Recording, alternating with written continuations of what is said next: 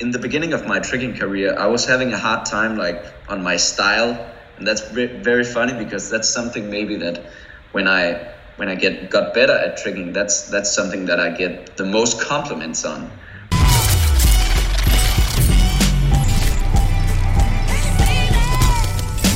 What's up, guys? Today's guest is a world-renowned tricking legend. Please welcome to the Jamcast, Rasmus Ott. What's up, man?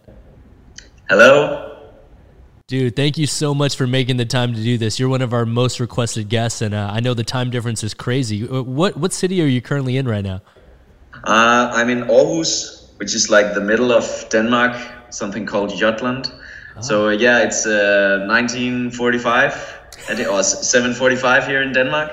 Yeah, we say 19, yeah. I appreciate you making the time, man. I know more than anything, like you've had like a busy life pretty much like your entire career, but like you're recently a father as well. Is that correct? Yeah, that is correct. My daughter slept, fell asleep, I think 30 minutes ago. So yeah, this was pretty tight, but yeah, I made it work.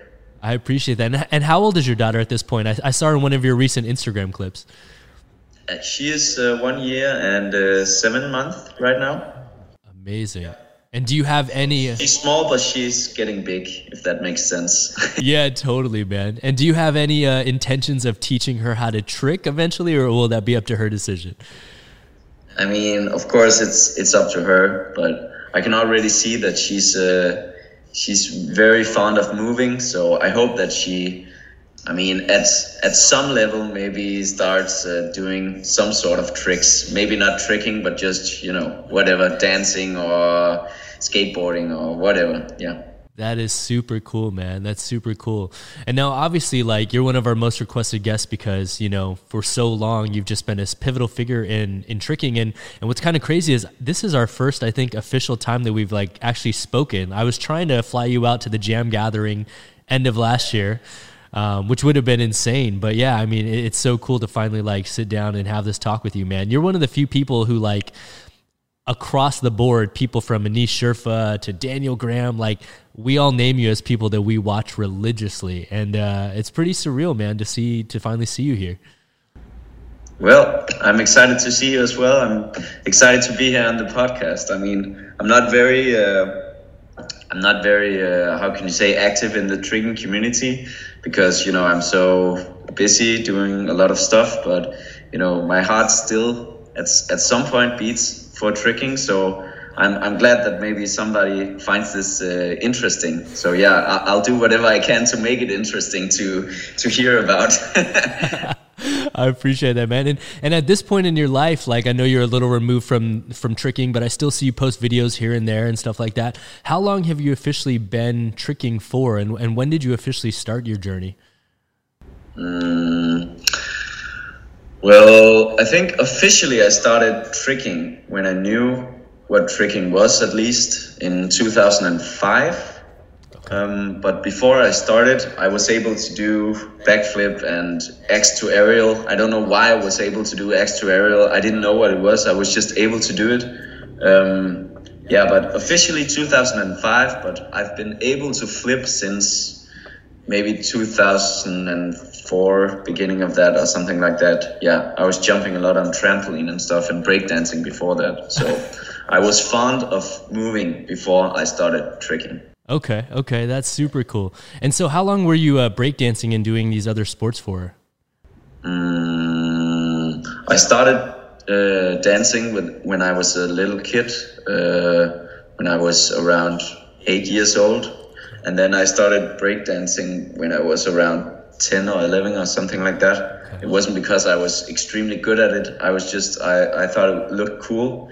And then I also, when I was 6 years old, I was at this special elite gymnast team, but I couldn't flip there. It was only like doing all these gymnastics movements, like going to the splits and lifting in the rings and stuff like that, gymnastics before that, yeah. That's super cool. And do you remember... I've always been active like my whole life, but tricking, specifically tricking since 2005. And do you remember what it was that like got you into tricking, or what finally, inspired you to start specifically training that style of movement?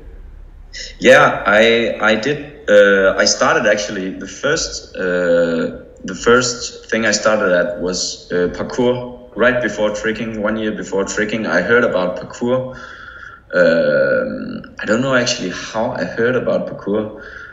Oh yeah, it was actually just a friend of mine. I was doing flips on trampoline, and then a friend of mine knew parkour, and I thought it sounded cool, and I started doing that.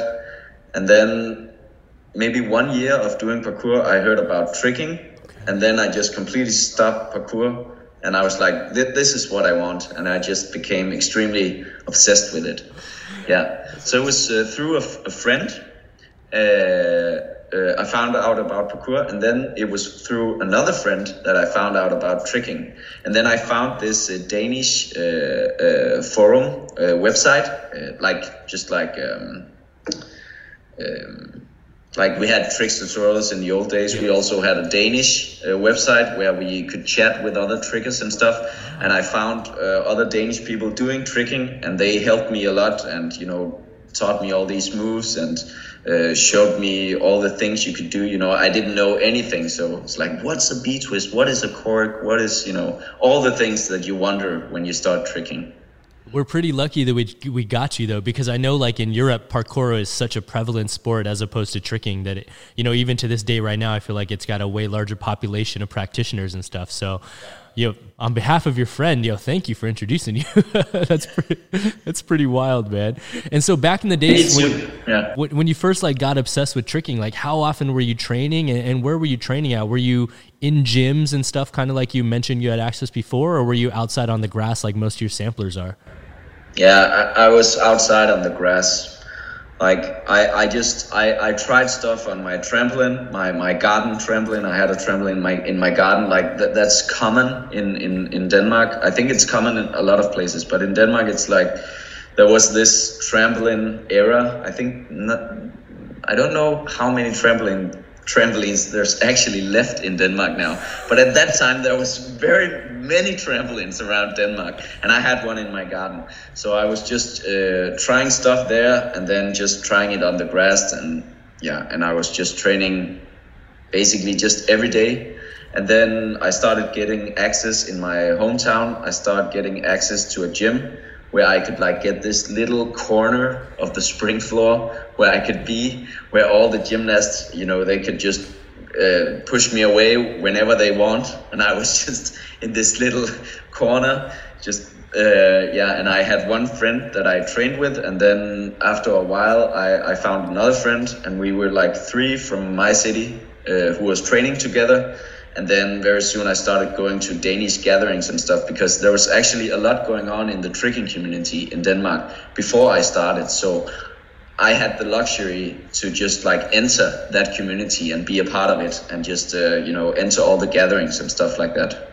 So that was a very big luxury to me when I started tricking. That's super cool, man. I definitely wasn't aware of the scene over there in Denmark. Were there guys that you looked up to locally in the scene over there, and who were they? So maybe we could try to look up some old videos of them and take a look. Yeah, especially. I mean, we had one of the oldest, I would say, exclusively tricking teams in Denmark was something called Team Gravity Tricks, and they had these 2 twins.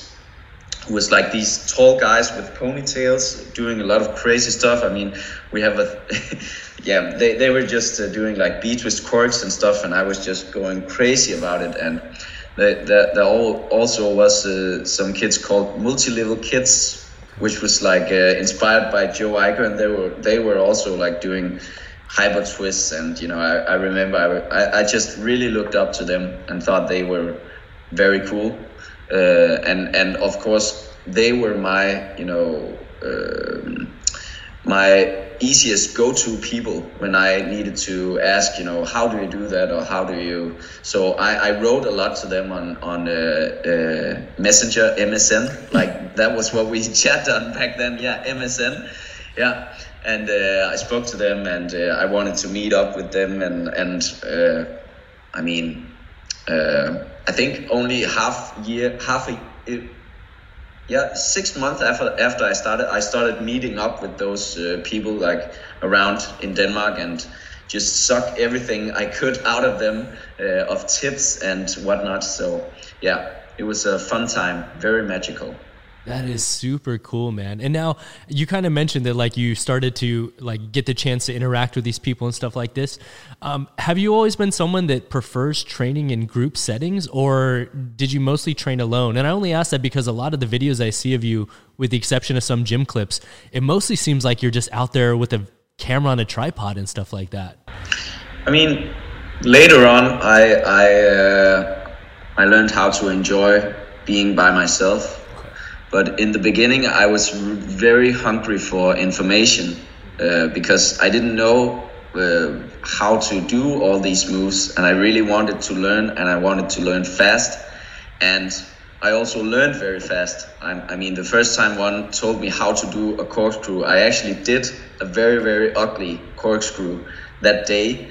And some weeks by, I did cork to cork, and the next day I did cork to cork to cork. So I was just like, I was really hungry for getting to talk with people that could teach me something. Because, but then later on, when I was able to train a little bit more by myself, I learned how to enjoy having sessions alone as well. Not that I don't enjoy having a session with, a group of people, but it's just a luxury that if you're able to session by yourself, then you're sort of independent. Then you can just train whenever you want, and and I was happy to train on grass as well. So that's also just gives me freedom to train whenever I want. I mean, in Denmark it's raining a lot, so that's of course that sets some limits. But I mean, later on I really enjoyed to train by myself. Okay. That makes sense from the videos. And so, like, with that being said, I know you mentioned that you had like a little background in breakdancing and stuff like that. Did you ever pick up any form of structured martial arts during your time of tricking, or were all of your kick tricks just learned through practicing over time? Yeah, practicing. I mean, if you look at my old videos, I mean, it's not really very hard to see that my kicking is really the thing I've worked most on, because in the beginning my kicking was just, I mean, it was not kicking. I don't know what I was doing. I was just trying something. That's the thing about tricking, the beauty about tricking. If you don't have like martial arts background or gymnastics background or whatever, you're gonna look very stupid in the beginning. And at least I paid that price. I mean, I looked very stupid for a great period of time, I would say, with my kicks at least. My flipping was a little bit better, and my twisting a little bit as well. But I mean, I was in the beginning of my tricking career, I was having a hard time like on my style, and that's very funny, because that's something maybe that when I got better at tricking, that's something that I get the most compliments on. But like in the beginning, also at Tricks Tutorials, like the international forum, when I started like making a little bit of a name of myself, something that I was really critiqued on was my style in the beginning. Yeah. So, but maybe that also motivated me to like really focus on my style. So I don't know. Yeah, that's like a perfect transition, man, because that's literally, like I said, one of the things that I think you're most renowned for worldwide amongst top tier trickers and everyone in the community is your unique style and the way that you link transitions together that a lot of people don't necessarily see. Like when you trick, I'm never able to guess your combos. Whereas when I watch a lot of other people trick, I'm like, oh, I know what's about to happen right now, or I know what they're going to end with. So how would you personally define your tricking style if you're able to in words? And what do you think influenced that as far as like picking out these transitions and things like that? I mean, I've been tricking for so long that it's very hard to define my own style, because it just comes so natural to me how to develop combos. I mean, I'm very glad that you say that, but for me, it's like I always know what I'm gonna do. I mean, I try to break out of like this box that I created for myself, and hopefully for the viewer and the tricking audience, you could see that I really try my best to get as much as like the spectra of tricking as possible into my combos. I mean, that's at least my goal. And also, I think I was born in a era of tricking where it was really important to like have it all, you know, totally. Have kicking, have flipping, have twisting, and you know, combine it. Where maybe a little bit more, if you started to tricking today, you maybe start noticing what you're good at, and you just follow that path.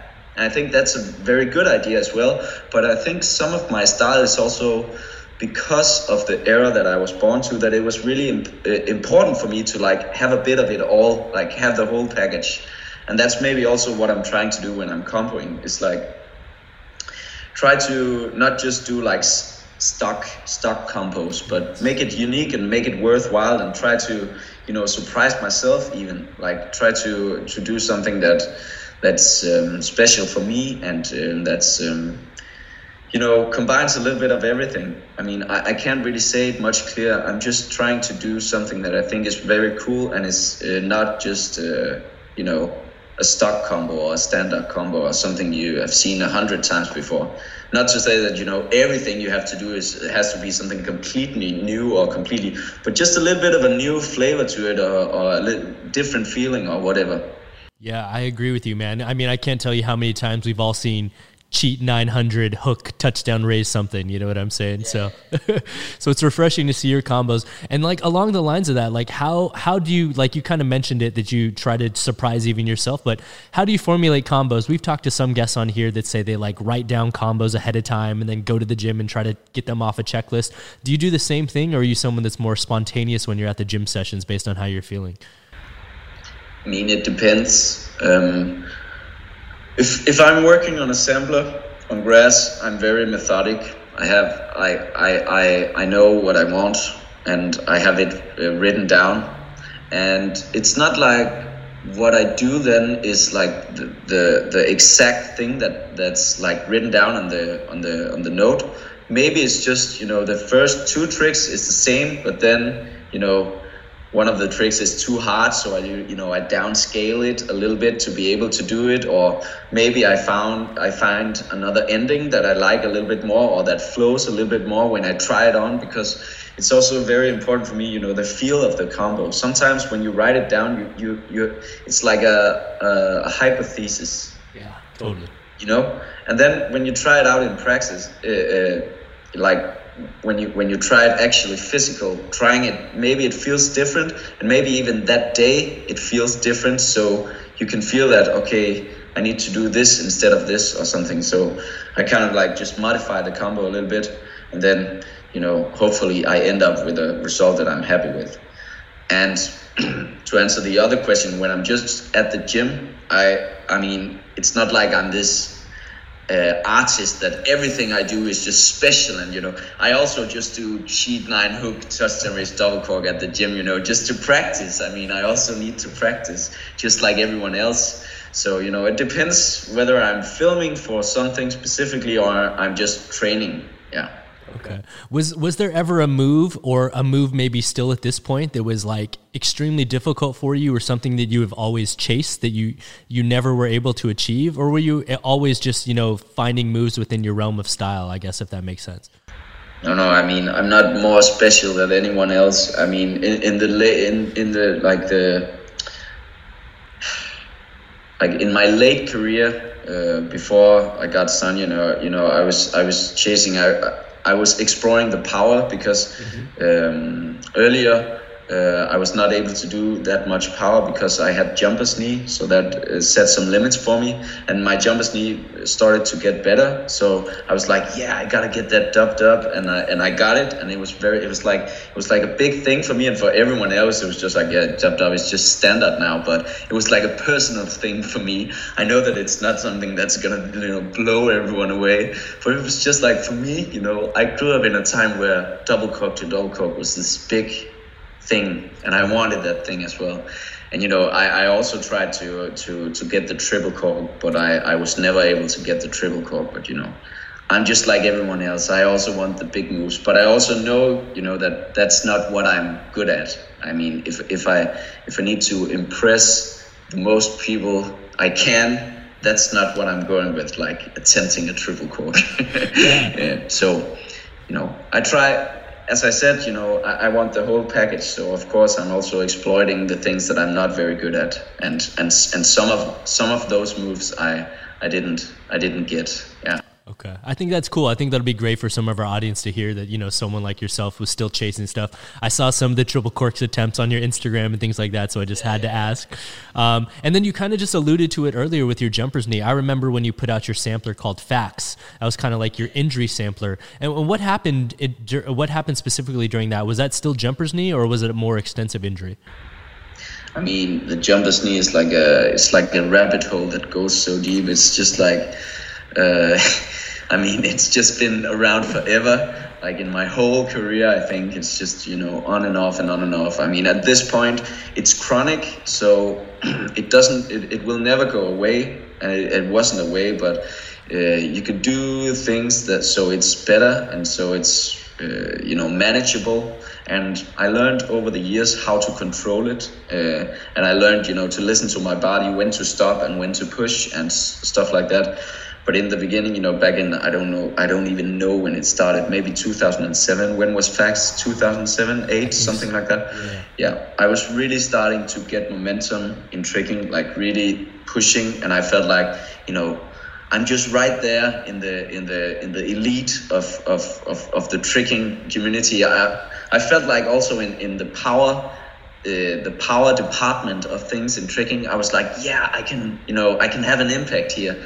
So it was just really a bummer for me to have the jumper's knee, because it just set so many limitations for me, because I just couldn't push through with the tricks that I really wanted to.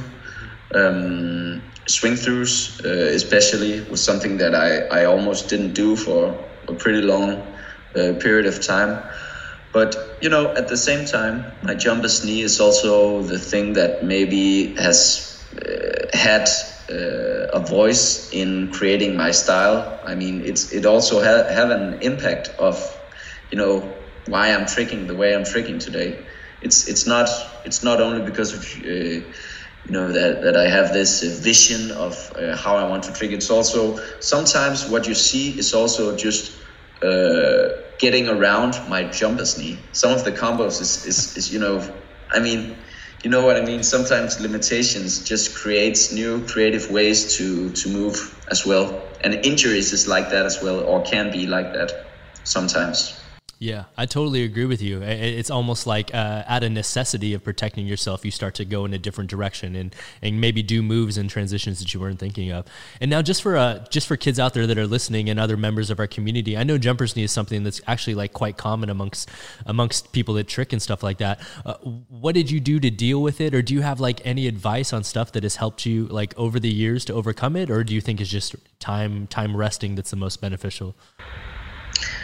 Yeah, I mean, I went to physiotherapists with it, and I got this shock wave where you actually like put shock waves into it, so you kind of tear all the stuff down so it can like naturally heal itself.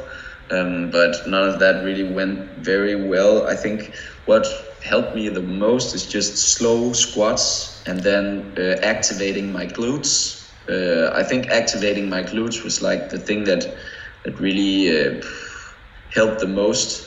Just making sure that my glutes was always active when I was tricking, because when I became tired, I was more depending on my thighs. I don't know if this makes sense. I mean, I have a very big language barrier right here because, physio and talking about the body, but I hope you understand. But activating the glutes, and I actually was talking with maybe a former tricking martial arts guy. It's very embarrassing that I can't remember his name, but I was like writing back and forth with him, and he sent me these different exercises, and I did some of them, and some of them worked. And it was, some of it helped, but it's not like there was one thing helped. It was, a lot of things. Also just eating lemons every morning, and, keeping hydrated, and sometimes before a session, I had these like bands that I rubbed around my knee. Like if this is my knee, I rubbed it very tight here and here, and then took it off. So you had all the blood running through to sort of like force a very good warm up before I even warmed up. So yeah, a lot of stuff. I've been through it all. No, it makes a lot of sense what you said about the glutes, because I'm actually just right now, I'm 2 months removed from a torn MCL and a fractured kneecap, a fractured tibia capsule. And the one thing that my physical therapists are doing more than anything is building up my glutes. They're like obsessed with me doing 2 hours of drills a day to build up my glutes. And they said that more than anything, it'll help alleviate pressure. But also, I think a lot of people take for granted when they think that the core is the center of your body, which it is, but your glutes are also like the center of your body from like a distribution standpoint. So they said it's like absolutely key. So that makes a lot of sense what you did. I mean, maybe this is not as relevant right now because all of the very small Japanese is like taking over the tricking game. But back in the days, we used to say like, if you have a big butt, you have potential for tricking. The big butt, if you look at Velu's butt, Daniel Graham's butt, Seshumaru's butt, all of those guys, they have a big booty. That's the straight road to success. Yeah. Oh, that's going to be a soundbite that people are going to remember for the rest of Jamcast history. Oh man, well that's awesome, man. And along the lines of that, like back in the days when you were tricking and really like training every day, like you said, were you doing like a very routine stretching or maintenance routine, or like as you've gotten older, have you focused a little bit more on that? And what do you do if you do? I have to be honest here. When I started, I did no conditioning, no warm up, no nothing. It was just hard on every day, just trying to do like crazy stuff. And that's also, why I got the jumper's knee, I think, is just because, I was just young and, we when we started, we were just anarchists, we had no one older to say, even the old guys in Denmark that I know, they weren't doing the warm-up as well, they weren't like physiotherapists or whatever. They were just like me, just have been doing it for a little while. So yeah, I just trained recklessly. And then as I got older, I've tried to do some conditioning, but honestly, it's not the most amusing thing for me to do. It's very boring for me. I hate being in a gym, like not a tricking gym, but like a weightlifting gym. It's very, you can see my arms, I'm not a pump guy. It doesn't interest me at all. So it's something that I've done, because I really have to, not something that I've enjoyed doing.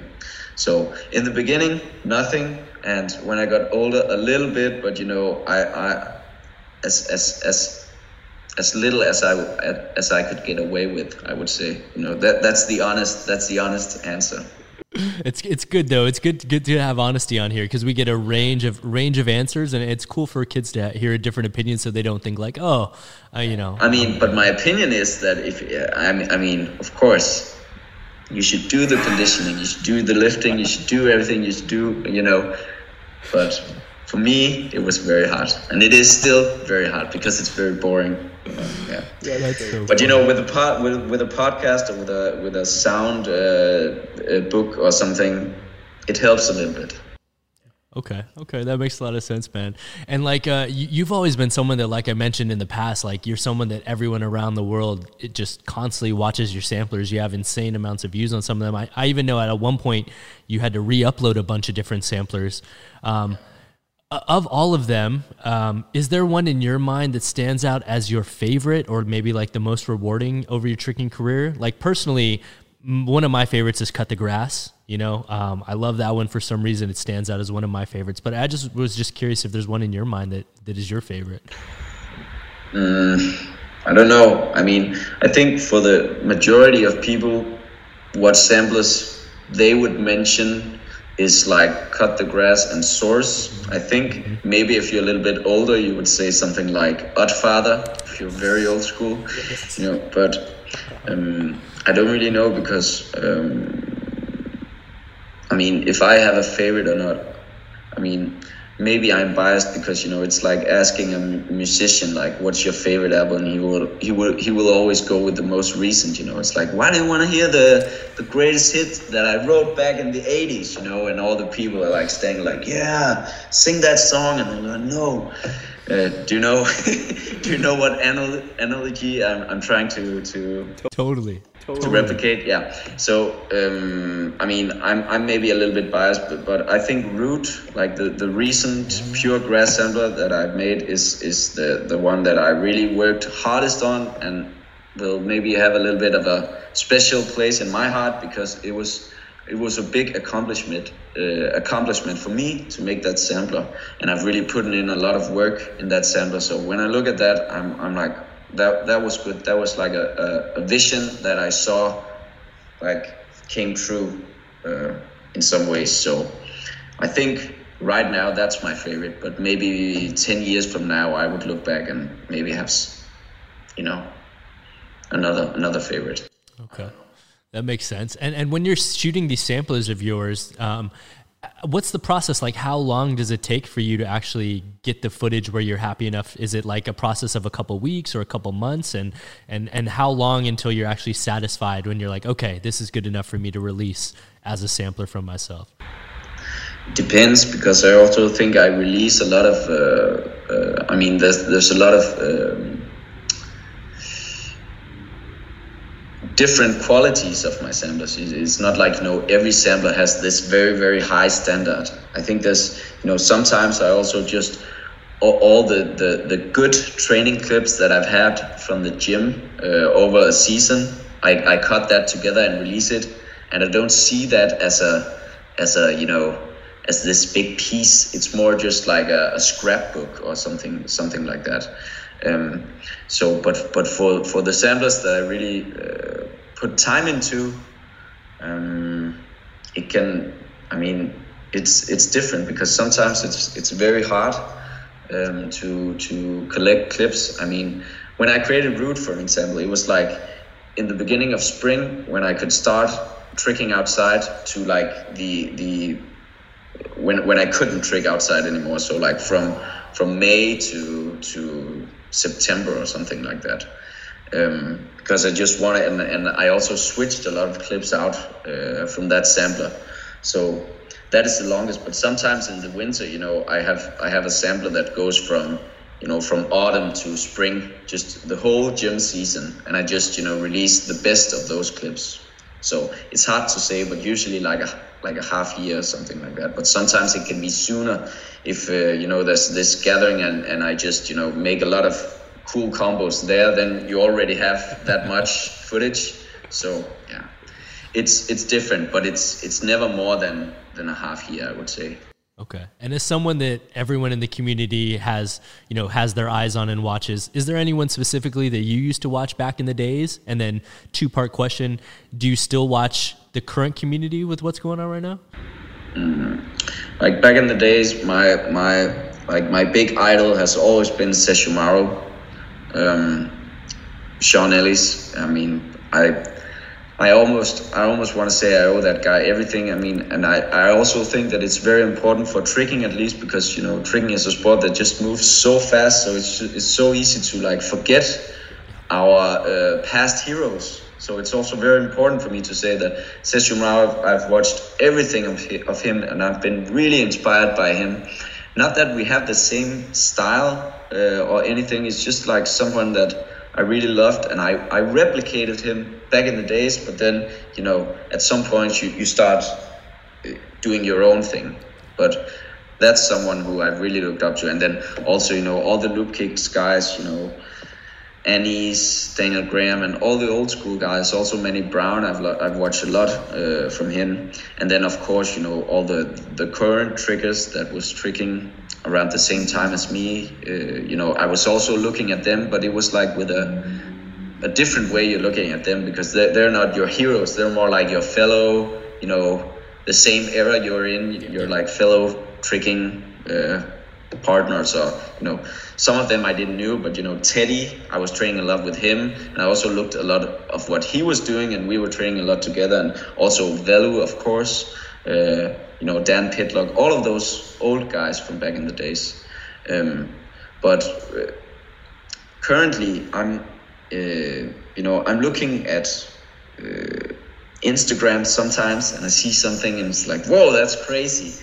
And then I just scroll past. It's so embarrassing because I can't even like name all the new Japanese. I mean, of course I know Jose. Everyone knows Jose. I follow a little bit, but it's not like I follow strictly. But I follow the Instagram, and we have like a little group on Instagram with me and some other old Danish trickers, and we post clips to each other once in a while when we see something crazy. But it's also a different way of watching tricking. Back in the days, you were watching like this whole 3-minute, 4-minute video of just one specific trigger and really get a good idea of what this guy is capable of and where he's maybe lacking a little bit. And in Instagram, you're just like watching this crazy combo in 10 seconds or something. And that's the idea maybe you get from him. That's maybe someone I've never seen trick before. I just see him doing this crazy combo that ends with a triple cork split or something like that. And I'm like, wow, that was crazy. So it's a different experience watching tricking these days. Yeah, 100. I agree with you. It went from a sampler, era to now it's just short form content where it's like 10-second banger and then you just move on to the next one, That's crazy, man. That's super cool. And one of the things that I've always wanted to ask you about too, and I was curious like how it had an impact upon your early roots of tricking was, and this is like kind of a well-known fact for people that have been around the community forever, but back in the days you had a successful career outside of tricking in the musical scene.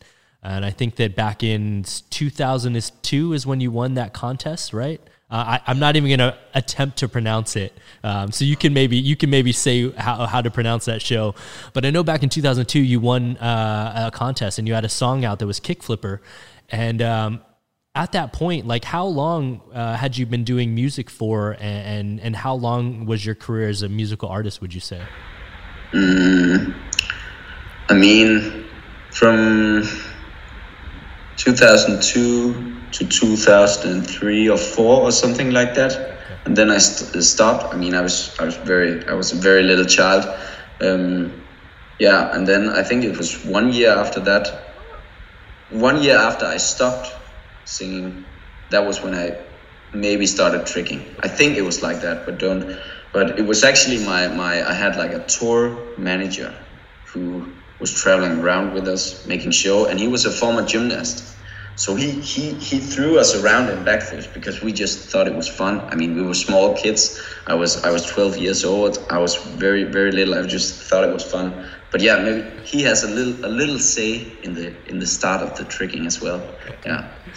I was just curious how the timeline matched up with when you started tricking and when you quit, and I was curious. Yeah, I mean, when I won the competition was 3 years before tricking, I think, and maybe 1 year after I stopped singing. I think, yeah.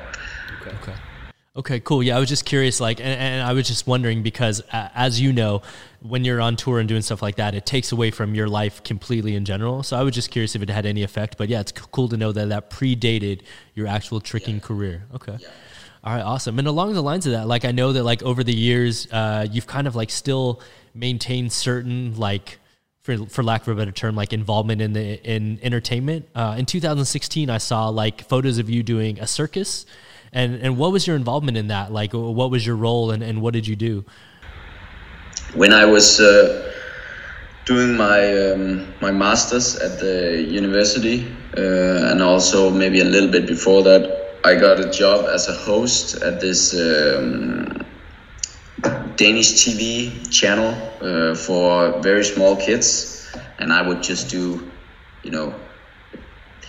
kid stuff with them. I have like this program where we did a little bit of a gymnastics movement for them, with a story involved with it as well, and slow TV where we would like dress up as crazy people and run around.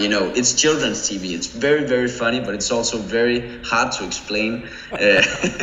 But the circus is like with all some of the people from that children's channel, they go and they make a circus, which is very weird because the majority of these people can't do anything circus-like, you know. So it's more like entertainment.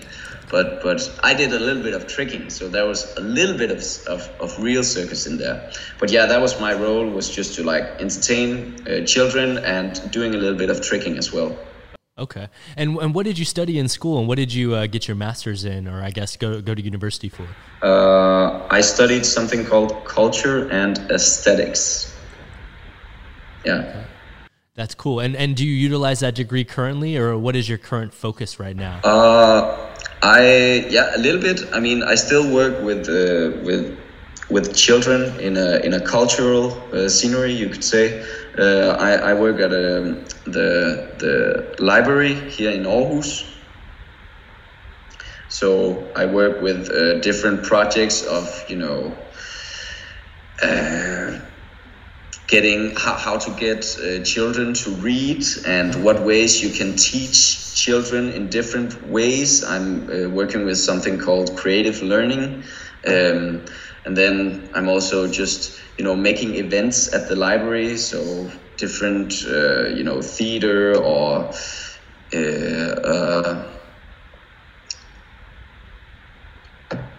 all sorts of different events for children at the library. It's very, I don't really know if in the US if you have like a library culture or what the library culture is there, but in Denmark it's very progressive. It's more like a cultural institution than it is like a place where you just go to get books. So it's a big subject, and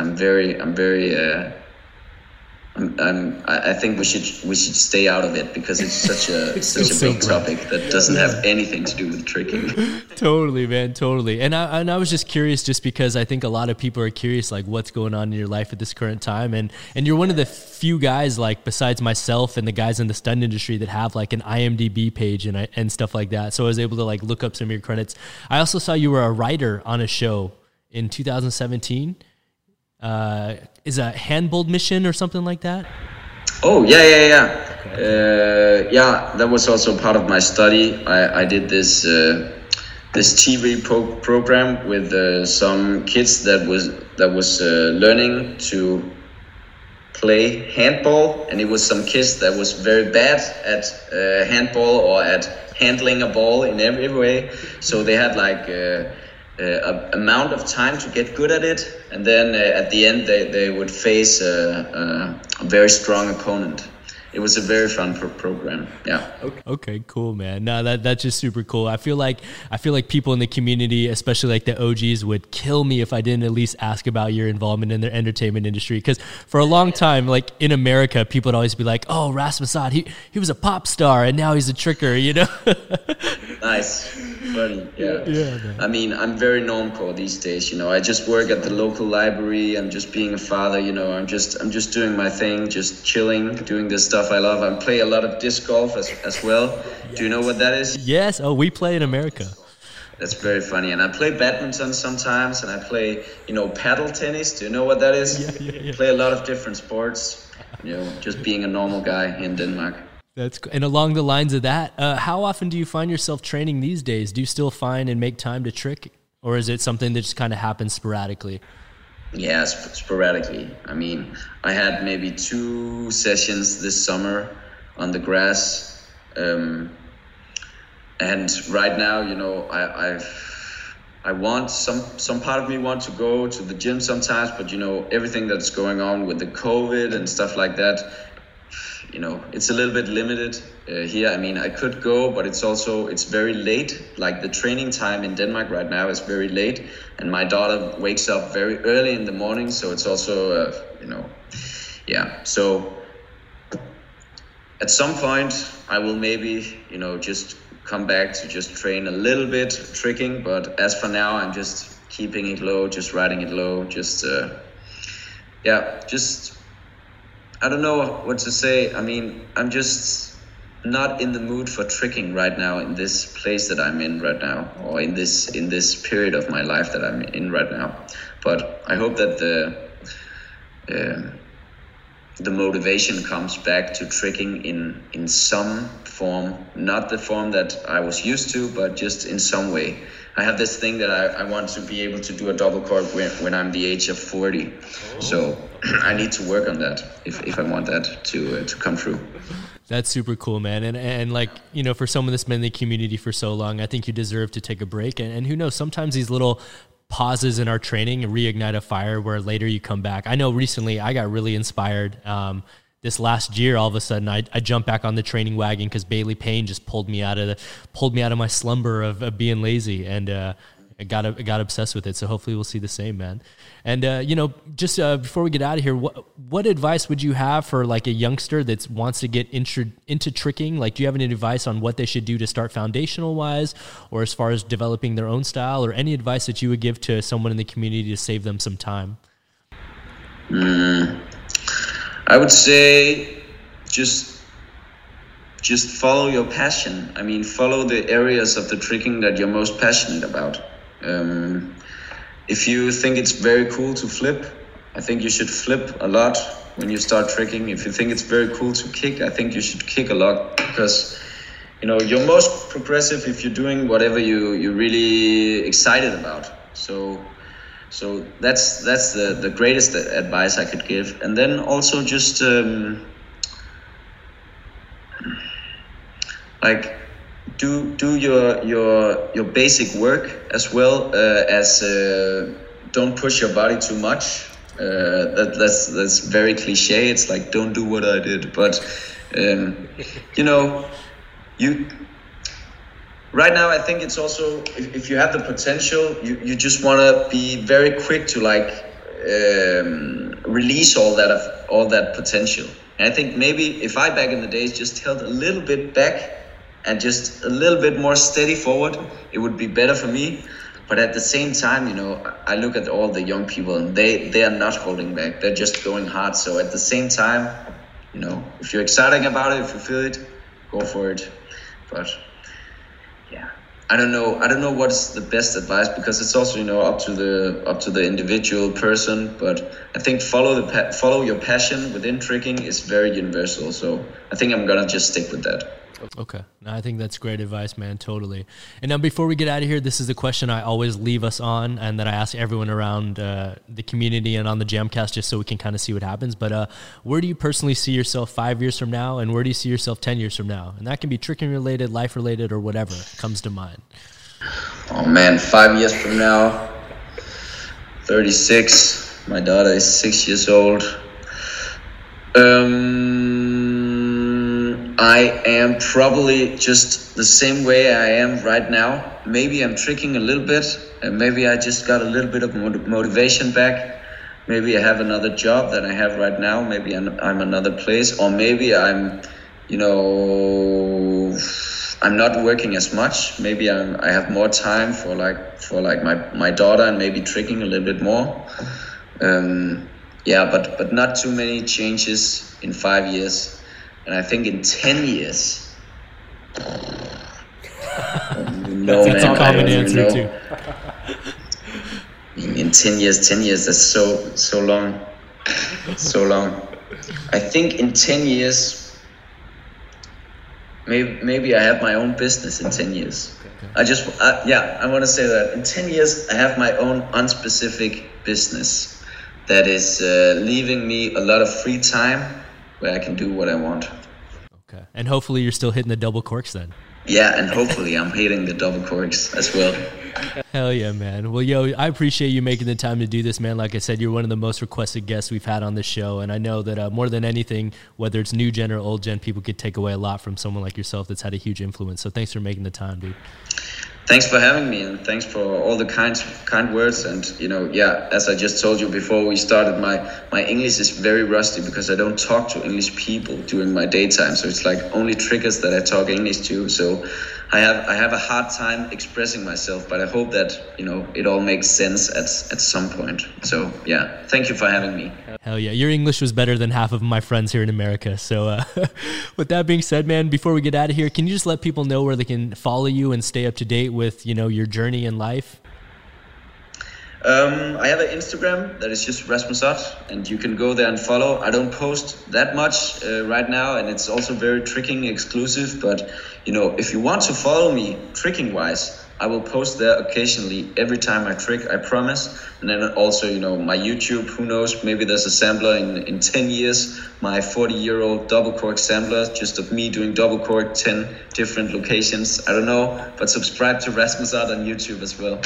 Hell yeah, guys. Please make sure to do that. And with that being said, guys, please be sure to hit that like button, comment, subscribe for brand new episodes each and every week. Join us every Monday for Jam Breakdowns and every Friday for brand new Jamcast, interviewing influential members of the movement community like Mr. Rasmus Ott himself.